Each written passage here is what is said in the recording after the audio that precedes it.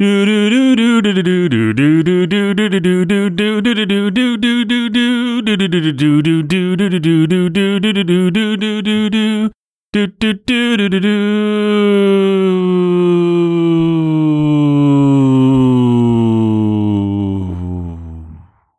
everybody, welcome to Sanity Shelves, the segment on the podcast Sound of Sanity that you were listening, where we talk about books we've been reading. One of us describes a book we've been reading, and it triggers an interesting conversation.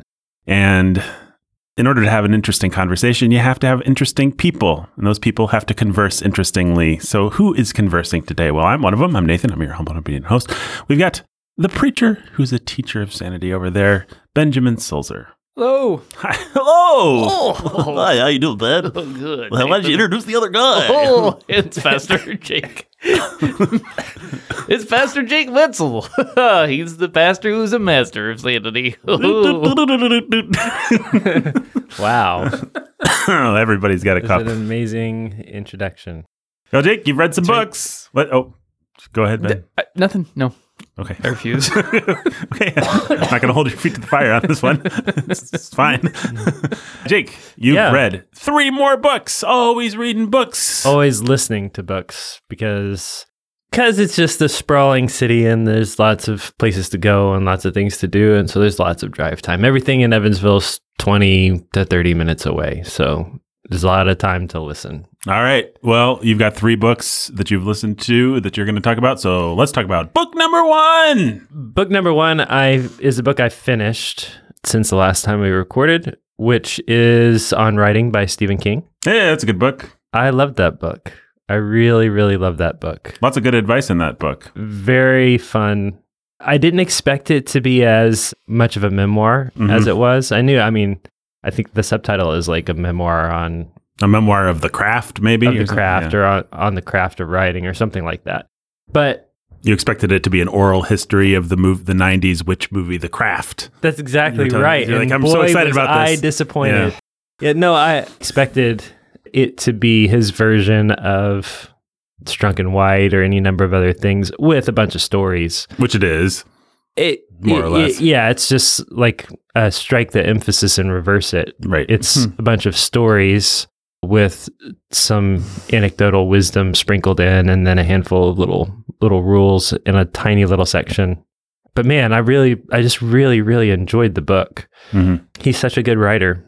He's super engaging, super fun, and what you come away with is just this overwhelming, or what I came away with was just this overwhelming conviction that I have not begun to care and to work nearly as hard on the craft of, say, sermon writing as he puts into his thrillers. Right. And some of that, as a pastor, some of that's a matter of principle, and we've talked about this sort of thing probably on this podcast and in other places, and it's certainly a big part of how I was trained for ministry. We're pastors first, we're not preachers or pulpiteers. And so the idea that some, certainly celebrity preachers have of, I put 40 to 50 hours a week into my sermon, that's my job, is to stand up and deliver a killer polished presentation. Super polished, memorized, beat for beat, point for point, with the comedy and the stories and the illustrations and everything just sort of like nailed. Like, that's my job. Clever turns of phrase everywhere. Great use of alliteration. That's my job week to week. And that's it. That's where my job begins. That's where it ends. Right. That and doing some like administrative CEO, guru, leadership type stuff. We hate that sort of thing. I like it when it's done by professional speakers or stand-up comedian. There's any number of professions where I think it's wonderful that people talk for a living. Yeah, well, the thing about a comedian is that a comedian is going to be refining his one routine that he has been developing for a year, and then takes on the road and tweaks and refines and perfects the next year. Right. And he may week to week be tweaking his material, but it's all the same material. Right. And so that's one thing.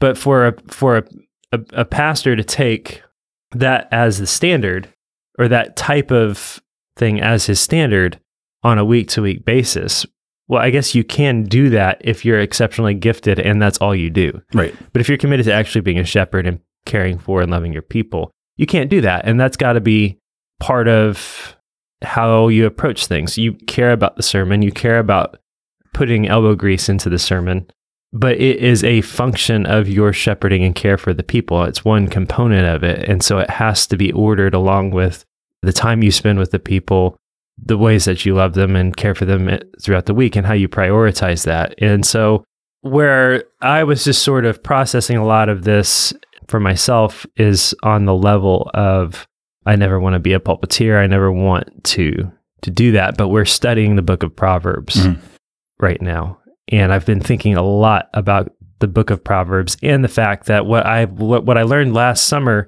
when we were in the book of Proverbs for the first time, this is our second time in the book of Proverbs, is that, and what I've absolutely become unquestionably convinced of, is that when the New Testament says that Jesus speaks in parables, what it means is Jesus speaks in Proverbs. That word in Greek, parabola, is translated in our translation as parables. It is also how you translate the Hebrew word proverb. It is in the Septuagint, it is the book of parabola, the book of parables, not the book of Proverbs. And Proverbs is just a much bigger, more all-encompassing thing than the one-line aphorisms that we think of. And that would have been understood. But it includes the story. So we think only the stories. But that is not, I don't think, what was meant when it said Jesus taught in parables. It meant the stories, it meant the illustrations, and it meant the one-liners. And if you think about those one-liners, the proverbs that Jesus gave us are as or more enduring than anything in the book of Proverbs. The golden rule is a proverb. We think Jesus gave us all of these really sticky, strong rules for life and godliness that we can hold on to and apply to so many situations. So the golden rule, do unto others as you would have them do unto you, it's a proverb. And it's amazing because it applies to so much of life. It is such a good rule for figuring out what does it mean or look like to love someone. And there are ways to twist it, and we do it all the time, but still, I mean, that's just the way that Jesus taught. And we can go through and think of all kinds of things like that. It's not what goes into a man's mouth, but what comes out, right? Or what does it profit a man to gain the whole world and forfeit his soul? Right? Those are great examples of Proverbs, really sticky, simple ways of understanding big things that apply to all kinds of life situations. To do that requires a lot of work. And so but it's so helpful. And so we're going through Proverbs, and we're going through Proverbs thematically. And so the goal is to be as super helpful and practical and sticky as we can possibly be. And that means putting effort and energy into the sermon in such a way that when people walk away, they don't just feel convicted of their sin. That's something that we aim for in every sermon, right? But they also feel like they've been given a handle or something that they can take with them and apply to all of life. And that's something that I don't think I had really had eyes to see that Jesus does all over the place. And so that's something that I just want to grow in without neglecting anything else. It's just like, anyhow, so that's I guess a big long riff or way of saying I was really challenged by how hard Stephen King works. Actually, I think it's his work ethic above everything else that shines in his book on writing, and his just like nose to the grindstone, inspiration is for amateurs, kind of, which is a Stephen King proverb, right? Right, like he actually in this little book, which is not long, has a tremendous amount of little things like that. All good teachers do. All good teachers do. And you find this all over the place, actually.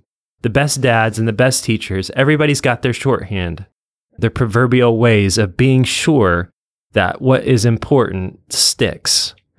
Yeah. And so there's a guy in one of my discipleship groups who's a Krav Maga instructor. And so I've been absorbing principles that are basically taught to me as proverbs that are just sort of like when everything's down and a fight is coming or whatever, you've got a couple things that when everything else leaves your mind, this might be what sticks. Hit something soft with something hard. That's a good proverb. Every bad guy has a bad guy buddy, right? This is a simple way of saying, don't get tunnel vision if somebody's approaching you. Every bad guy has a bad guy buddy. Remember, there may be somebody else, right? So it's just like, okay, that's just a dumb example, but everything has things like that. They're just little quick shorthand checks for you, whether that's a sport, whether that's an instrument that you play, even if it's just fundamentals and basic things. Mm-hmm. So when you see that Proverbs are how we teach, how we're wired to teach, how fathers teach sons, how much of our shorthand on a day-to-day basis, even in how we speak to each other, is actually just, we may call them cliches, but actually a lot of them is just Proverbs, right? So when in Rome, do as the Romans do. A watch pot never boils. A watch pot never boils. A bird in the hand is worth two in the bush. All of these ways of speaking where we just have these little shorthand bits of wisdom that are simple and concrete and mean a lot to us that we can apply across the board. And they just kind of govern our responses and our reactions and inform so much of our day-to-day lives and wisdom. So we have a whole book of the Bible dedicated to that, and it is a father teaching his son life wisdom. Mm-hmm. And if you study the Proverbs in Hebrew, boy, are they much like, I don't have an example offhand, and my Hebrew's pretty rusty, but I've done the practice of just seeing, if I read this aloud, how does it sound? In the Hebrew, the use of alliteration and just the rhythmic, you can tell if you knew this language, this little proverb, this little nugget would be much stickier, much more easy to remember than it comes to us in translation. How do we talk about that? How do we get both the wisdom and the value of the sticky one-liner that you can take with you and hold with you and carry with you in your heart whenever you're dealing with your marriage or your kids or your money or your emotions or any of you're in a fight, in conflict, in an argument, when you're dealing with a superior or a subordinate, an authority, when you're being rebuked, all that sort of thing. How do you take that and just sort of have it in your heart and on hand to guide and govern you with the wisdom of God? All that to say, I just was really inspired by that book to just take the time, not just with being sure I have the right things to say, but that I also just increase my effort in the how I say it to make it that much more helpful and sticky for people without turning into some kind of dumb pulpiteer or something like that, which is it's just not a way that I have ever really allowed myself to think about the work of preaching. But I cannot go back and read the Sermon on the Mount or anything that Jesus does or says without thinking that now. And without thinking, somebody was criticizing The Chosen to me the other day, and they're willing to swallow so much about The Chosen, about the image of Jesus on screen and the depiction of this or that and all this extra biblical content. They're willing to swallow all of that. The one thing that they felt like they just couldn't swallow was apparently in one of the episodes or whatever of The Chosen, Jesus is actually working on the Sermon on the Mount. He's like working it out. He's thinking it through, or he's talking it out or something like that. He's crafting it. And the idea that Jesus put effort into that and didn't just sort of like stand up and deliver it all off the cuff extemporaneously was really scandalous to this person. But we don't know what Jesus did or didn't do, but Jesus was a man. Mm-hmm. And I just cannot, I think absolutely, if you're talking about the most amazing, sticky, like I can take you through the Sermon on the Mount almost point by point. And granted, I've preached through it twice, but still, like if I were to start doing that, everybody listening would recognize almost all of it. Mm-hmm. It's just that poignant and that pointed and that sticky, that concrete, that It just doesn't matter what part it is. And so it's like, well, okay, we want to be like Jesus. How do we help people? How do we bend down to the poor and the needy? Which is a big part of what Jesus is doing when he's like giving his, look at the birds, look at the lilies of the field. He's just like, he's willing to get down on a knee and really come to people and give them handles, right? He's not just going to say, don't worry or don't be anxious. He's going to say, look at the birds. They don't sow. They don't gather into barns. Your Father feeds them. Look at the lilies. Look at the fields, the grass of the fields. Your Father clothes them with flowers, with lilies. And they're more glorious than Solomon. And you have those images that you then carry with you everywhere you go. You're worried or you're anxious and you're outside and a bird starts chirping. And it's there. And you remember the birds, the grass, the lilies. For thousands of years, there they are. And my Father takes care of me. How do we do that? And how do we do that without becoming obsessive and without becoming some kind of dopey pulpiteer? But how do we add just a little bit extra to be sure we're doing everything we can to be really practical and truly helpful to people? And it's not just Jesus. He was just the best at it to ever live. Paul is actually the same way. And that's why there are so many sticky little verses that you don't forget. Well, all of Scripture, I think the more you read it, the more compact it feels, the more like, oh, there's just a ton of stuff in every verse. It's like the more that you go over it, the stickier everything becomes. Even the things that don't feel like that at first. Not that everything's equally a proverb, but it has that flavor. Right, right. So anyhow, I just really, really enjoyed that book. And it's funny, I started listening to it because I owned it. I got it years ago, and I had finished a couple books, but I didn't have or want to spend any money on a new audiobook, the next one. And so I was just looking through the books that I'd read, and I just saw, at some point I got this and meant to listen to it years ago, and I never did. And we're reading a Stephen King book for the book hunting. We're reading The Green Mile. And so, I don't know, let me give this a shot, see what it's about. And I really enjoyed it. So, and of course it applies to all kinds of other things that we do here at Warhorn, whether it's script writing or whatever for the Ville but yeah. I figured I've just sat here and done a whole bunch of talking, but Stephen King's kind of your guy. And I know that you've probably read this book a couple times, and I've actually only read it once. It's a good book. I mean, it's a good book for writers. It's a good book for anyone who does this kind of work. Like Jake said, it has application to sermon writing, to all kinds of things. For anyone who's thinking about how to communicate in an effective manner, it's right up there, I think, with Strunk and White or with William Zinzer's On Writing, which is a great book on similar kinds of things.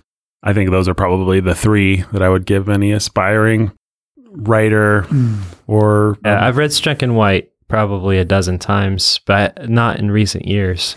But it is always worth going back to. I've never actually read Zinzer. Yeah, Zinzer's great. I read him, but it's a long time ago. I have a copy of Zinzer, but I've never actually... Both Strunk and White and Zinzer, you want to find the third edition of both, because they both went woke in the fourth edition. They both embraced... Well, Strunk actually was dead by the time they did, but they produced a fourth edition that not only changed all the rules on gendered pronouns and that sort of thing, but also committed the crime of rewriting White's essays to match those rules, which is just really stupid. I mean, E.B. White is not a guy that just wrote a textbook that you can adapt to each new generation. He wrote a specific essay on how to write that needs to be left alone. So the fourth edition of Elements of Style is absolutely offensive for all kinds of reasons. Seek out the third. It's readily available. You walk into any used bookstore, you'll find 9 copies of it, and you'll find 9 copies of the fourth edition, but you want the third edition. William Zinzer also famously stood for the male inclusive, and then got so battered that he lowered his defenses in his fourth edition. So you want his third edition too. But yeah, anyway, that's neither here nor there. I read a book by Andy Dillard, The Writing Life, years ago, and I want to say it was pretty good. I mean, Andy Dillard is weird and highfalutin, but she had some stuff that was sticky enough. I still remember it. Mm-hmm. Some basic handles for what writing is like. Compares it to flying in a stunt airplane, which she did with a friend. She was like, I want to throw up. This looks really fun when you do it, but to be with you kind of sucks.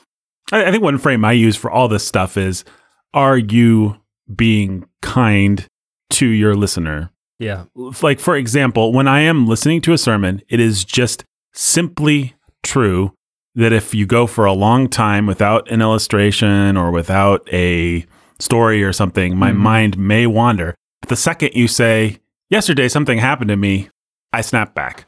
And that's universally true for everybody. We're self-interested. We're interested in people. We're interested in stories.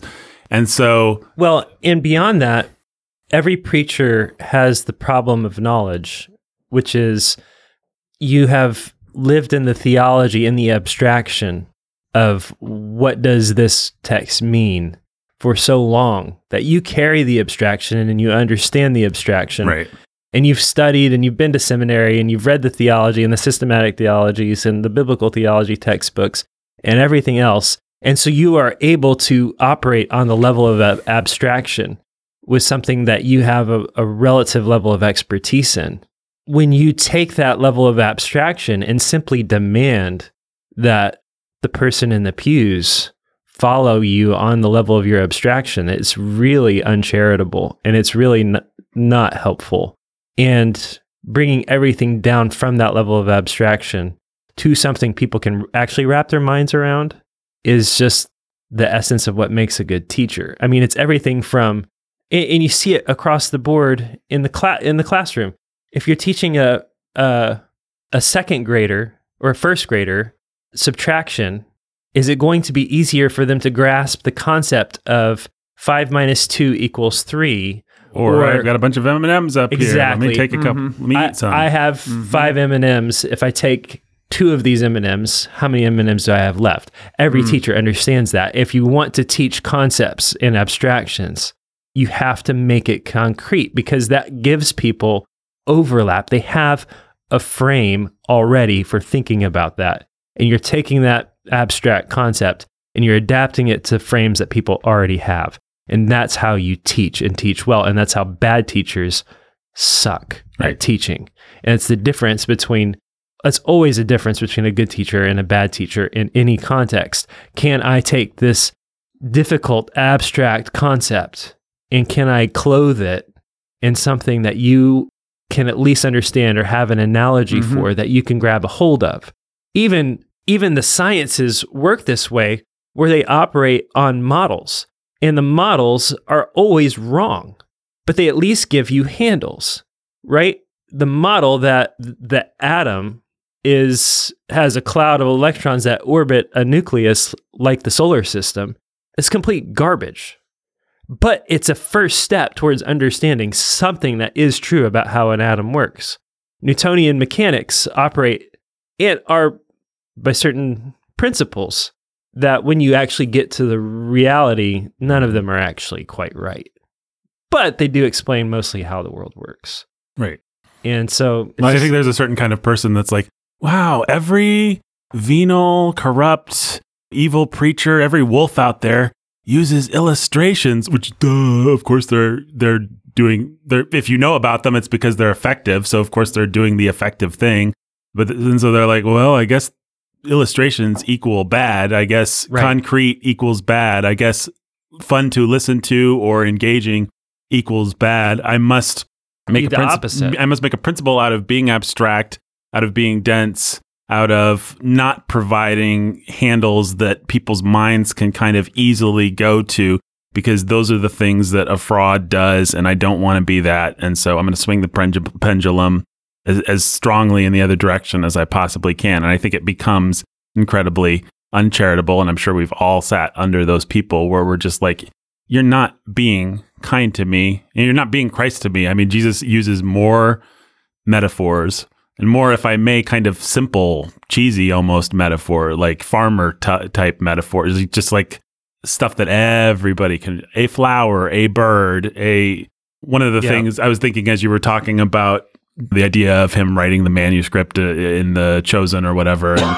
And who cares whether that's true or not? I mean, maybe Jesus being divine had divine processing speed and was able to process in the moment and really fast.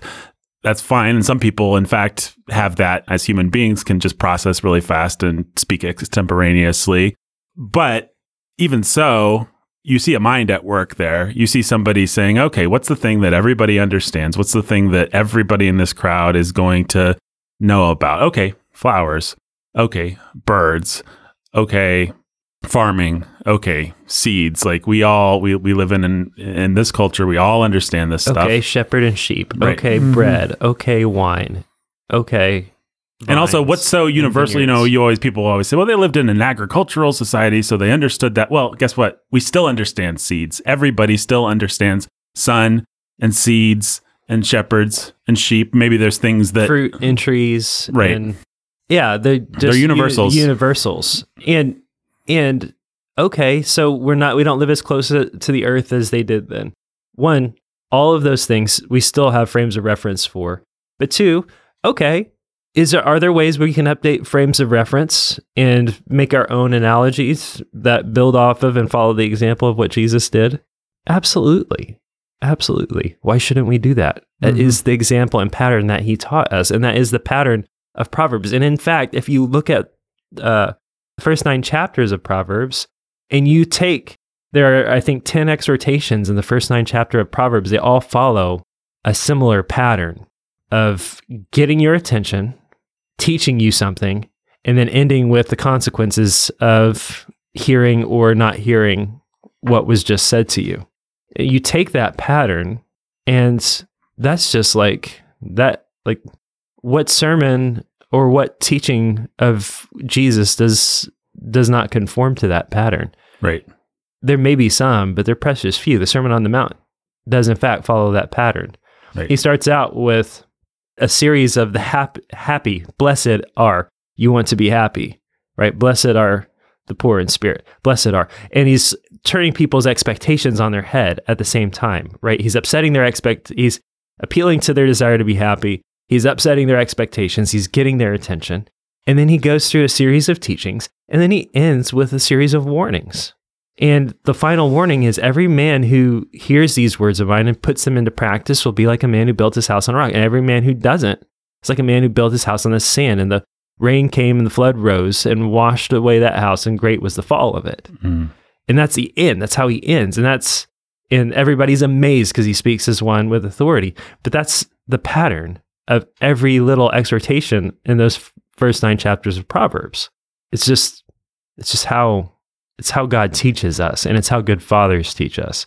And we have to be humble enough to actually recognize that and not be too spiritual or too suspicious of doing the work of being good preachers and teachers who understand how to connect with people, how to apply God's truth to their hearts in such a way that they don't just simply feel that you have come at their hearts and at their will, but they also feel like they've walked away with something that maybe if God is kind, maybe there'll be some things that just stick. Maybe not every week, maybe not every year, but maybe once in a while we'll have that sermon where that's the one that we got a handle out of that we've never forgotten. And that's really helped and shaped the way that we live as men and women trying to honor God as husbands, as wives, as fathers, as Christians in the community. So all you have to do is read Stephen King. And apparently, you'll understand all this stuff. Let's build a hermeneutics class around Stephen King. Oh, man. Well, as you're talking, I was just thinking, one other thought. I just think it's a perverse society that embraces abstract, non-concrete, non-visual language. And so much of what you read, even in your newspapers, certainly in your academic writings, but even in your popular writings, are these abstract concept words, concept nouns, concept verbs, this kind of conceptual language. Phenomena points to such and such, which doesn't form a picture in your mind. Proverbs is just all the Lord detests dishonest scales, makes you picture a person being angry and making an angry face or something at a scale. And so you have this little thing that anchors in your mind, and okay, well, the Lord detests dishonest scales. I'll never forget that. Yeah, and then you imagine actually how much stickier that would be if you lived in a place where you're always at the market seeing scales and things are being weighed on scales. Right. But then you imagine the abstract, like let's translate that into modern speak. What would it be like? I don't even know what it would be. Once you actually have the concrete version in it's your head, hard to. It's really hard to. But it is the kind of fun thing that Shrunken White liked to point out, actually, or Orwell in his little essay. Yeah, Orwell famously. I'll just pull it up. I've done this before on this podcast or the Bookening. Here we go. So here is one of the greatest passages in both the English language and in the Bible. From the King James, I returned and saw under the sun that the race is not to the swift, nor the battle to the strong, neither yet bread to the wise, nor yet riches to men of understanding, nor yet favor to men of skill, but time and chance happeneth to them all. And so Orwell said, this is basically how we would write it. Objective considerations of contemporary phenomena compel the conclusion that success or failure in competitive activities exhibits no tendency to be commensurate with innate capacity, but that a considerable element of the unpredictable must invariably be taken into account. And blah blah blah blah blah blah blah blah blah. And the thing is, when you put those two in front of each other, you're like, okay, Orwell's exaggerating a little, he's being silly, but he's not. That kind of, as Shrunken White say, a similar wind blows through the halls of modern times, even today. People just kind of write that way. It's just the lazy way that we communicate with big, abstract, conceptual words. It's the way that a lot of preachers who are trying to be faithful preach, just piling up abstractions and kind of concept words that don't have images anchored to them. And it really is hard to follow and hard to wade through. And you got to see that the Bible uses things like, I returned and saw under the sun that the race is not to the swift. It's like metaphorical language that paints a little picture in your mind and makes you understand better than you would if it was just a kind of concept statement. So yeah, that sort of leads me to the other book. Well, that did lead directly to the other book that I started listening to, which is a book called Made to Stick. That's another book that I actually have owned for a really long time, like probably 10, I feel like at least 10 years. I don't remember how I got it. It might have been given to me in pastor's college by somebody. It might have been something, I feel like it might have been something that could have come to me from anybody from Stephen Baker, who teaches at New Geneva Academy, to, I just don't know. I don't know how it came to me. But it was sort of like coming up in the recommendations and things like that after I listened to On Writing by Stephen King. And so I have a copy of it. And I couldn't quite remember. I know that at least one businessman in our church had seen it on a bookshelf and said, "Oh, I've been meaning to read that. Can I borrow it?" I think he never returned it. So I went ahead and borrowed it on to listen to and started reading it or listening to it rather. And it really just is about what we're talking about. It's about the nature of a proverb. If you could get to the root of what makes something sticky, if what makes something work, how would you do it? And I've pulled any number of things that I have said about the nature of proverbs in the course of this conversation are things that I pulled straight back out of that book that were in my head. Probably not everything, but a lot of it. So I don't know, it's been interesting and worthwhile just to sit and have a couple of guys who are academics, I think. At least one of them. I think one of them's at Stanford or whatever. But just like, can we put the proverb under a microscope and dissect it and figure out what makes it tick and how it works and how we can become better communicators across the board? And a large part of their aim is more like marketing or business communications, things like that. How do you create like the one phrase that guides and governs decisions as a company? Southwest Airlines is the low-cost airfare company. And so when somebody comes and says, well, we did a survey and it seems like people would really appreciate it if we offered a chicken Caesar salad on the flights instead of just peanuts. The question is, how does that make us the low-cost airfare company? It doesn't. It raises prices. That's not what we're here for. That's not who we are. We are the low-cost airfare company, or the low-cost airline, or whatever it actually is. It's some version of that that's just like really simple, really direct, really concrete. That, of course, there are any number of factors, Sure.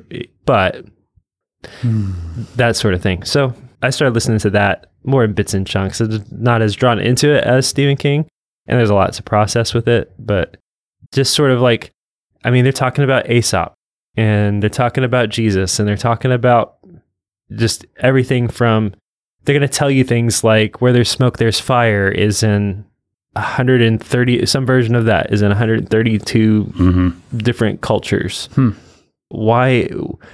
And it's effortless. The book actually starts, I think, in the introduction with the kidney story, with urban legends.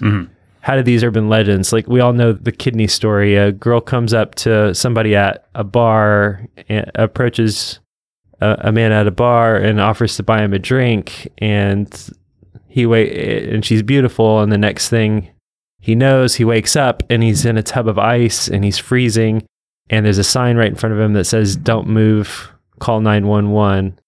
And so he does, he calls 911 and explains what's going on. And the operator is like, "Yeah, we've seen this before. Is there a tube?" "Yeah, there's a tube." "Okay, well, there's a gang of kidney harvesters that are going around." And it's this big cautionary tale. And I just gave you the whole story because it's stuck. All of those little concrete details, and it could be better told. And if I were a better storyteller, I could have made it that much more compelling, but it's just an urban legend. So is razor blades in Apples. in apples and candy. And we all build our Halloweens around that stupid urban, like we treat our neighbors a certain way. We've designed the kids' routes and everything around that urban legend, which is just amazing. It has to me. never happened. It has never happened. There was one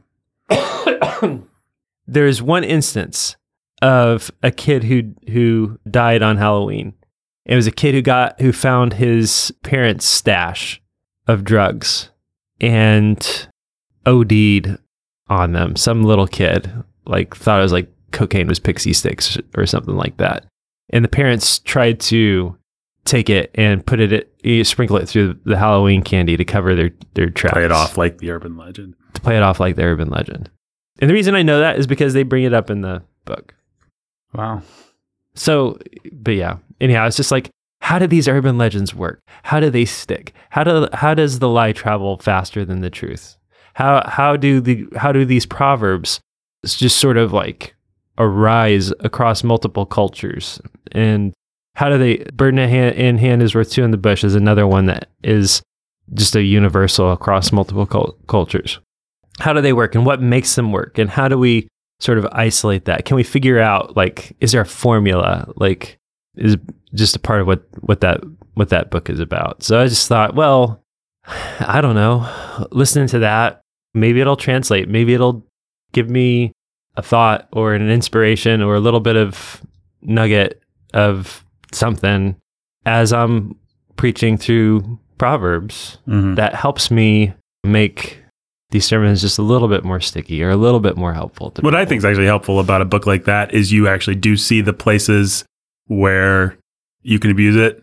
Because, for example, as you're talking about urban legends, it's like so much of stickiness is rooted in fear. Yeah, I mean, absolutely. When I was a kid, the one was gay people are putting needles in phone. There used to be this thing called A phone booth. a phone booth, and you'd reach into the change. Yep, I remember return. that one And too. the- And yeah. the whole idea is to give everybody AIDS. It is to give everybody AIDS. Yeah. Just this universe, like everybody believed that we all lived in fear. It was just part of the stranger danger Yeah. culture that we all grew up with.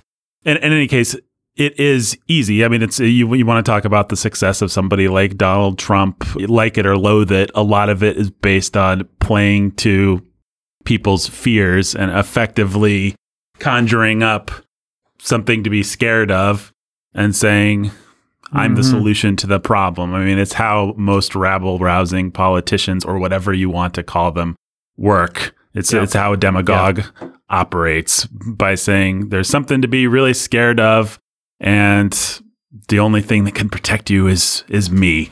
Mhm. Absolutely. And that's one of the things that, I mean, let me see if I can. Right here. Here are the 6 principles that they draw out. Right. It's got to be simple, unexpected. I'm just going to go through and apply each of these to our famous attack the crow metaphor. So, yes, definitely unexpected. Simple, unexpected, concrete, Crows are concrete. Yeah. credible, Totally credible. I attack a crow every day. Right. emotional, and that's where fear is. Right. Yeah. And then story. Yeah. I mean, fear is an easier emotion to conjure than happiness, for example. Negative emotions are easier to rile up quicker. To get somebody angry, it's not that hard. Whereas to make them say, I feel thoughtfully excited about this is quite the trick. Yeah. They also talk about just how good advertisers have gotten at this sort of thing, and that actually the National Ad Council is really good. This is your brain on drugs. Get the picture. Stuff like that. That just like, we all remember that. Right. Yep. We've never forgotten it. It's been 20, 30 years since I've seen it. Probably over 30 years since I've seen it, but I've never forgotten it. Never will. Unless God takes my brain away. Right. But I mean, like, that's one of those things that.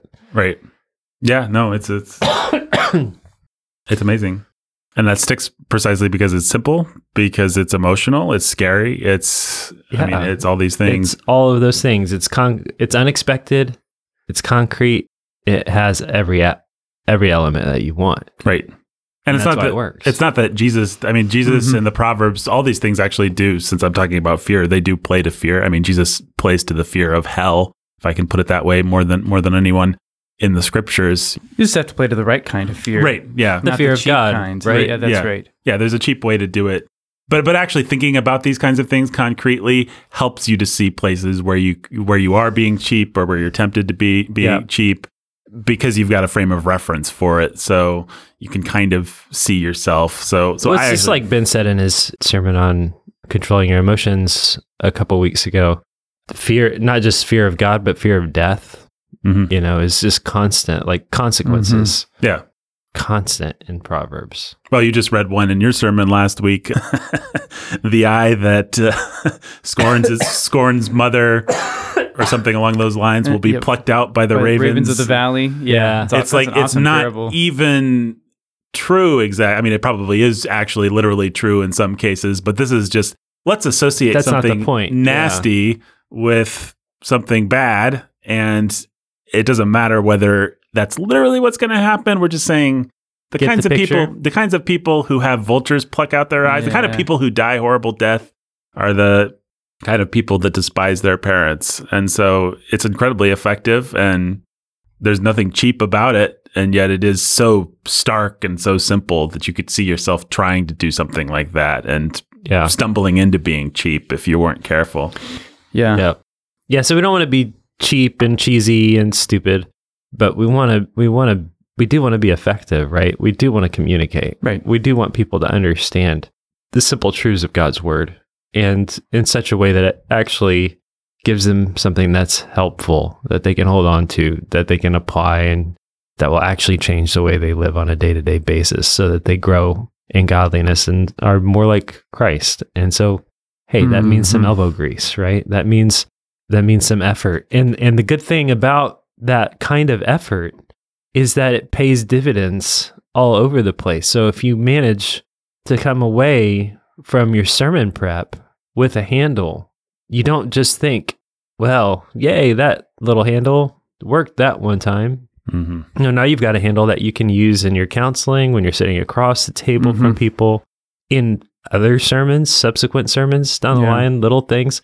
Like, I mean, and it's just shorthand, and it becomes shorthand the way that all kinds of things are in a family. And so every congregation where there's real shepherding and real fatherhood is going to have its own kind of shorthand, its own like shared stories, its own little one-liners, and if they're really good, they make sense to somebody off the street. But in a family, they don't have to always make sense to somebody off the street as long as they make sense to the family.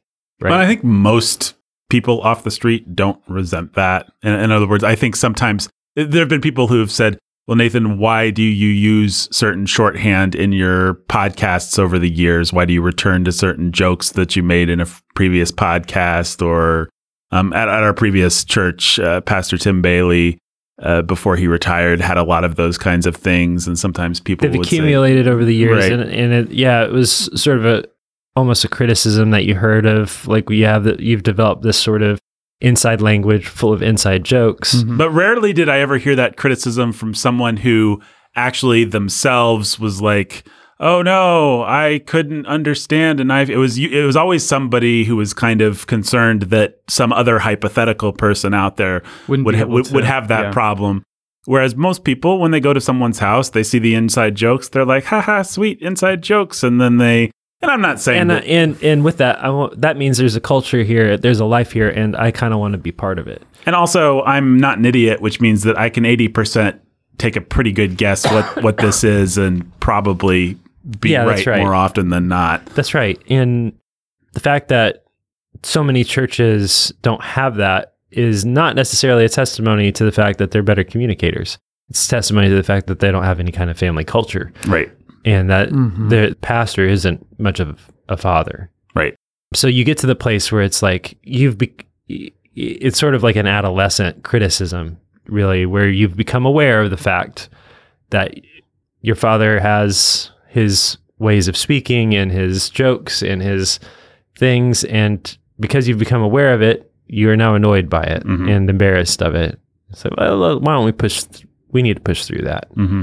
We need to push through that. And are there places where it's inhospitable or uncharitable if you're only speaking in insider language?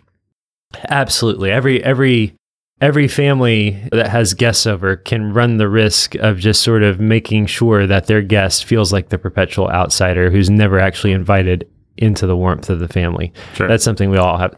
But part of the warmth of the family is it has a culture, it has its inside jokes, it has its shorthand. And we invite other people into that. Yeah, and when you're sympathetic to something or to someone, part of the joy is learning that shorthand. And I think we've all experienced this in stupid ways. I certainly have with TV shows. I grew up with The Simpsons, which had so many inside jokes and pop culture references and references to old movies that as a child I didn't understand. But because it was something that I just liked and enjoyed, I was like, okay, well, maybe I need to watch Citizen Kane so I can understand what this extended Citizen Kane parody is. Maybe I need to see more things. So it's a dumb example, but it was a thing that I was sympathetic to, and therefore it was fun to learn to speak its language. And I think I've certainly been part of families and dynamics like that where you walk into the house and you're like, oh, this is fun. I want to hear these stories. I want to know why they're making these jokes. I want to. Yeah. So I do think it's a really adolescent. Sure, there's ways where we all need to learn to be more hospitable to outsiders, but I think oftentimes that specific complaint comes from a really immature point of view. Yeah, I mean, that just isn't giving the same basic sympathy to the pastor that they would give to The Simpsons, for example. Yeah, and I've recognized as we're just not long out of our first year of having services, we need some of that stuff. And so I don't know.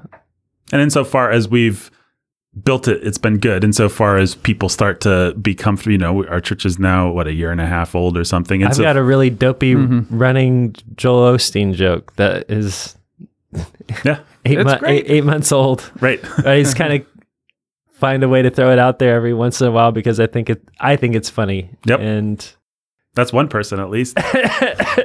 At least there are always a couple of people that try to make me not feel dumb about being the only one that thinks it's funny. No, every pastor, every dad has to have a couple of those. Like, I think this is funny. So, yes. So, make it sticky. Make it stick. Make it stick. Keep it secret. Keep it safe. So that one, I don't think I'm quite halfway into that book yet. I just want to say, I heard a preacher preach that I think me and Jake both heard him preach. He preached for Tim's retirement service a couple of weeks ago. And he had a little dorky, jokey saying or something like that. He was talking about the past, and he said, the past is like perfume. You can enjoy the scent, but you shouldn't drink it. The idea being you can't just indulge yourself in constant navel gazing and looking back at the past, but you can say, you can enjoy some nostalgia now and then. And because he used the little perfume analogy, I still remember it. Yeah. And it's just stuck with me, and it's been helpful. And I could see a pastor sitting there coming up with the perfume analogy and being like, well, I don't want to be corny. I don't want to be jokey. I don't want to be one of those pastors who has these little stupid hooks. I don't want everybody to laugh. And it's just like, I'm so thankful that this man didn't feel self-conscious about just giving me a dumb little preacher thing that helped me remember, because it's several weeks later and I still remember it. Yeah. And it's a helpful thought. Yeah. All right, Jake, third book. The third book is the book that I pivoted to when I gave up Relentless by Tim Grover. It's a book called Endure, and this one is by Cameron Hanes. There's another book called Endure by a guy named Alex Hutchinson, and I've read that too. I read that several years ago. That book is about the limits of human performance and where are our actual limits. And so like the test cases are, I think, breaking the 4-minute mile barrier or something like that. And just it talks about things like the phenomenon of how something is impossible, and then once somebody does it, then 7, 10 other people do it within like a year or two. And how much of that is like mental barriers, how much of it's your mind or whatever. But this isn't that book. That's a book I read a while ago, and I really liked it and thought it was cool. This book has the same name, but it's a guy named Cameron Hanes. I didn't know much of anything about the book, except that it was like, it's fairly new. A lot of people have been saying it's really great, really cool. It's like top of the New York Times bestseller stuff. And so I was like, all right, I guess we'll try this one. Turns out the guy is a bow hunter who like runs ultra marathons and things like that, and shapes his life around being the best bow hunter that he can be. And so it's just more sort of manly, inspirational, do hard things. People don't have to understand you. Know what you want, go get it, kind of rah-rah stuff with plenty of coarse or vulgar language. But I don't know, it's been kind of a fun little thing. Like lots of these guys, he's got broken childhood with an alcoholic absentee dad, and it's not hard to see the scars and his dad was also like a famous runner that he was trying to live up. So it's like he's proven to his dad that he was worth sticking around for, and that he's pretty great. Like that's clearly his motivation and what drives him in a pretty broken way, but it's driven him to the extremes of elite human performance. And that's interesting to see what people can do when they push themselves. And it's just been kind of fun, but vulgar, coarse. Come for the human endurance, stay for the vulgarity and coarseness. I guess. Or leave. So yeah, it's similar to like David Goggins. Sure. Be familiar with who he is. Quite the character, that David Goggins. Yep. Similar to that sort of thing. In fact, Goggins is a friend, and he talks about being buddies with Goggins, and Goggins, I think, wrote the afterword. And so, yeah, it's in that vein of intense to the point of insanity or borderline insanity, but also cool and inspiring when taken with some healthy moderation. Cum grano salis, with a grain of salt. Hey, that's an aphoristic phrase. Yep. You watch yourself. You step back and watch yourself. You do it all the time. Oh yeah, I know. I know. You never stop doing it. You preach a sermon where you gave a bunch of those, and then I caught myself just saying "when in Rome" and all these kinds of things all day. Oh, and Barfield said, one of the lesser read Inklings, probably for good reason. But he said, language, if you look at it from one perspective, is nothing more than like a tissue of dead metaphors that you've forgotten that they were metaphors, all the words that you use or the phrases. Well, it's very true. And what's interesting too is the way that our shorthand is informed by our music and movies and television, right? So much of our aphoristic speech is actually, we're going to drop a movie reference, and everybody knows what that means when you say almost there, or I have you now. Yeah, perfect examples of what you're talking about. If you say good, I said it earlier today in a Palpatine voice. It carries a whole lot of subtext. Right. I said good, and in the context, Jake knew I meant, oh, the thing you're talking about would be fun, but a very, very bad thing to do, and we're uncovering all our worst instincts, and I got all that by... There is one other thought I have about everything in terms of stickiness and all that, which is there's a certain kind of person who plunders books and movies and the great works of literature for aphorisms and for little thoughts, and they might read like Plato's Republic or something, and they'll barely get anything out of it, but they'll have like their 3 little aphorisms. And I think that kind of person is ... a great thinker and communicator. I have great respect for people who do that. All the best thinkers and communicators that I know are actually pretty pragmatic about the way that they use Western civilization. They're not afraid to say, well, I read Plato and he gave me these 2 things, and these 2 things are the 2 things that are helpful, or I read such and such a book, or I actually think within reason, used well, it's not bad to simply plunder things and find what's helpful to you. I do use the word plunder because that's what it is. You're being a little bit of a Viking and maybe trampling over some of the meaning that was in any given text just to find your one little but that's catch of gold or whatever. I just think that's good reading. What is the point? What is the purpose of reading something? If it is not going to give you something that changes how you think, that you can come away with, that you can hold on to, you're not actually being a good reader. If you don't approach something with intent to devour and absorb and use. I think there are some... Oh, God. Well, it's a kind of a question. Do you want the nugget or do you want the structure of that guy's thought? What do you want to stick? Or how much do you have time? You can observe the structure of that guy's thought. But what's the point? Is it just simply to observe? No. How other people think? Absorb is what because I meant like if you want his thought to change the way you think. I'm not trying to quibble over semantics, but there's different ways you go about getting something to take with you and devour. It just reminds me of Mortimer Adler's How to Read a Book, which I read. I read that book. Actually, a pastor friend of mine let me borrow that book while I was his intern, Sandy Halsey.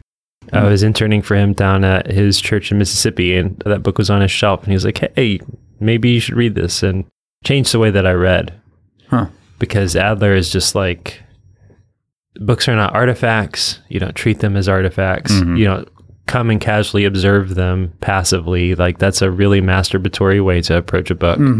It's really like lame, pseudo-intellectual. Nobody who's ever done anything has ever thought that way about a book. Come with a pencil in hand, be ready to mark it up, be ready to engage it, be ready to ask questions of it, be ready to figure out what he wants you to take away and what you think you should take away and what you shouldn't take away. And well, the only thing I would add to that is there's different books.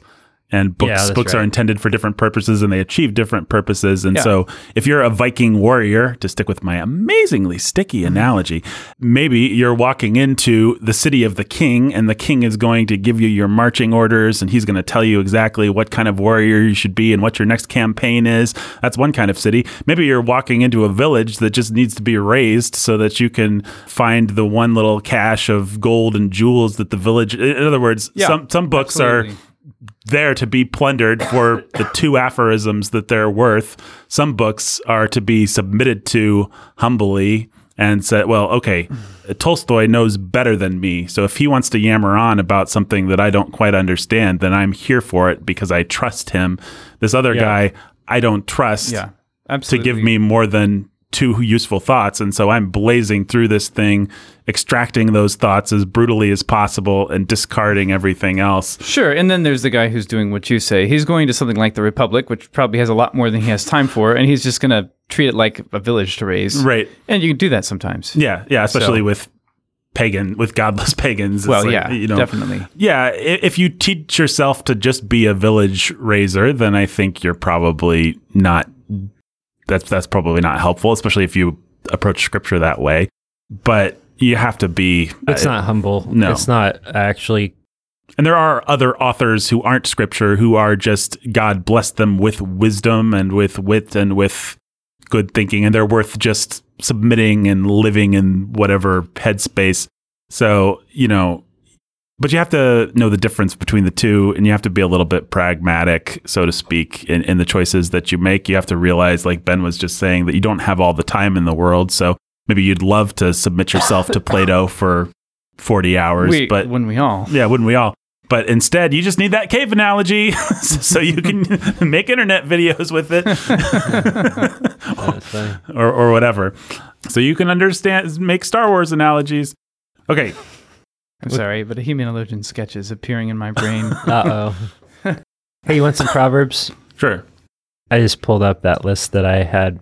Yeah. I may have cut it down for the sermon, but this is... Why don't you say the first part and let me and Ben finish? Early to bed, Early to rise. Makes a man healthy, wealthy, and wise. a friend in need, It's a friend indeed. a stitch in time, Saves Saves 9. red sky at night, sailor's delight, red Sailor's sky delight. in the morning, Sailor's morning. sailor take warning, Sailor's take warning. an apple a day. Keeps the doctor away. In your face, doctor. And there's one that we never even bother finishing. We're so familiar with it. Yeah. Just an apple a day. Look before You leap. You leap. Don't make mountains out of. Molehills. Molehills. It takes one to... No one. Ugh. Yep. Fools rush in where... Angels fear to tread. Give credit where... Credit is due. Don't judge a book. By its cover. Where there's smoke. There's fire. When in Rome... Do as the Romans. That's another one we never finish. Yep. The journey of 1,000 miles begins. With a single step. A fool and his money. Are soon parted. Actions speak louder than... Words. The squeaky wheel. Gets the grease. A watched pot. Never boils. You are what you... Eat. All kinds of things. And that's not even things that come from scripture, like pride comes before A fall. do unto others As you would have them do unto you. out of the overflow of the heart. The mouth Mouth speaks. Just all kinds of things like that. Yeah. Spare the rod, spoil the child. All right. I like the genre of things that people think come from scripture. That's God helps those who... help themselves. Money is the root of all. evil. The love of money, Ben. What? What'd you say? Nothing. I didn't say anything. Money's the root of all evil. Yeah, Money's the root of money's That's how great. it goes. I love money. Wait, no. All right, bye. Go to Patreon. How can we make, so let's apply everything we learned. How can we use stickiness to make people go to Patreon? A stitch in Patreon keeps the doctor away. You know what we always do for the price of a cup of coffee? Yeah, for the price of a cup of coffee. That is exactly the kind of proverbial sticky idea that actually translates. For the price of a cup of coffee Yeah, for the a price. month, 1 cup of coffee a month, you get access to. Well, I'll tell you, you get access to our Discord where you can discuss all these thoughts and ideas and episodes and news stories and stuff with yours. Yours is, what's the plural of yours? There's no plural. That's With y'alls, truly. No. Videos that me and Ben do on occasion. We're all dying. Behind the scenes looks, all this kind of stuff. Oh, this long COVID. Why didn't I get my 4th booster? Oh, at least Joe Biden has a booster for my 1-year-old now. Some scintillating political commentary to end the episode. Patreon, an apple a day to Patreon. keeps the doctor of insanity away. Until next time. Stay sane.